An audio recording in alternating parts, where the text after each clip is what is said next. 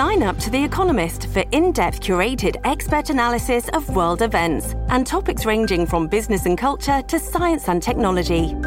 You'll get the weekly digital edition, online-only articles, curated newsletters on politics, the markets, science, culture and China, and full access to The Economist Podcast Plus. The Economist is independent journalism for independent thinking. Go to economist.com and get your first month free. Okay, first off, welcome to London.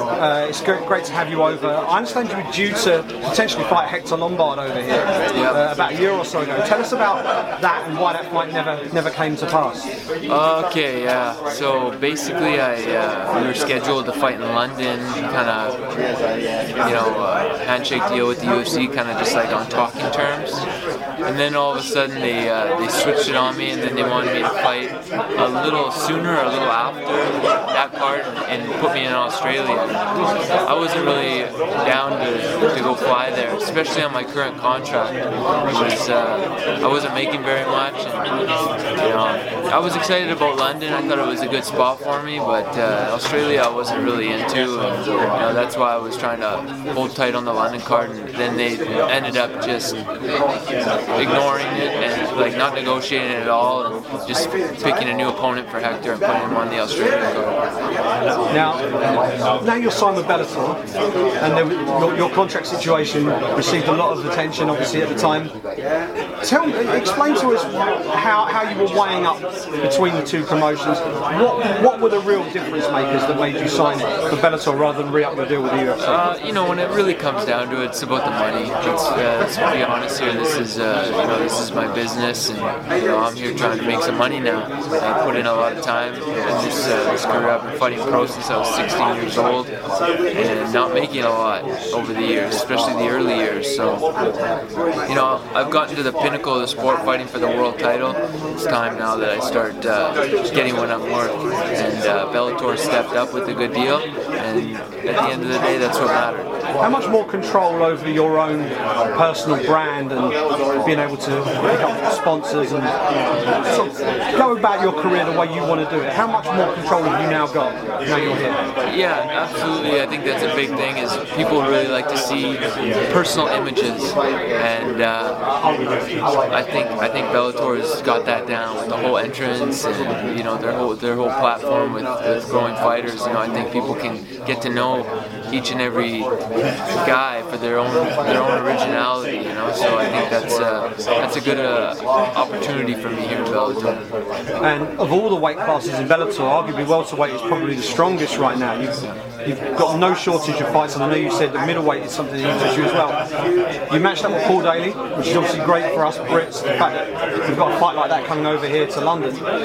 Break down Paul Daley for us. Tell us what you see in him as a fighter, and how highly you rate him within the global welterweight scene, having fought some of the best in the business in that weight class. Paul is one of the elite kickboxers of the welterweight division around the world, and I've seen his fights for many years now.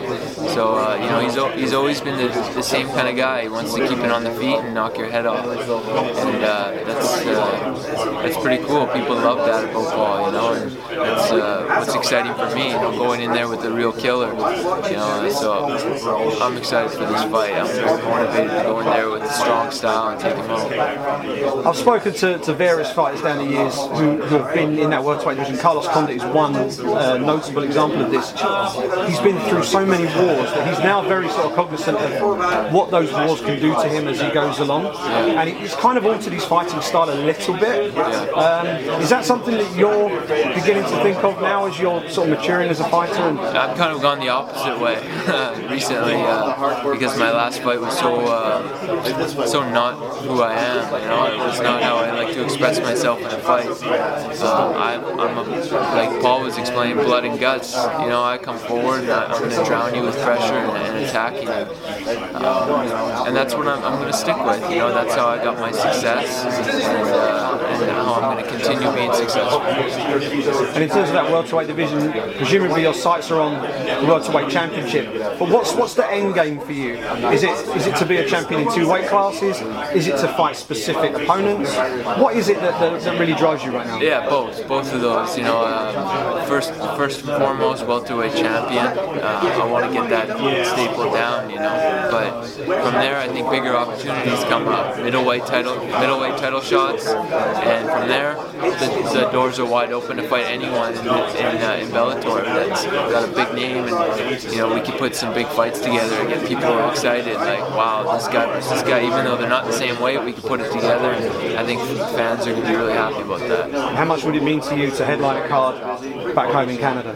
Yeah, I always like headlining in Canada because, you know, the people are just always, they got my back, you know, they're excited for me to fight for them, and, you know, unfortunately I didn't put on the show that they're used to the last one, so I got to redeem myself for them, that's for sure. What's the appetite like for MMA out there? Because it's been, from the outside looking in, it's felt like Canada's been incredibly unlucky over the last few years. Events have fallen through, or cards just haven't come together in the way that they've been expected to. They had a good event in Canada this past weekend in terms of big blockbuster shows. Yeah. They haven't had those big shows for a while. Yeah, so.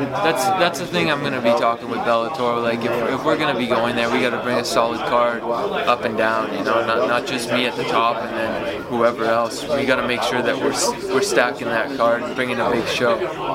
And a bit of a light-hearted one to finish with. I remember for the Q&A, you mentioned someone messed around with your walkout music back in the day. If you were going to mess around with Paul Daley's walkout music, what would you have him walk out to? I don't know. Maybe like that Napoleon Dynamite dance song he did at the school show. That'd be perfect. Great stuff, Rory. Thanks very much. Great to have you over.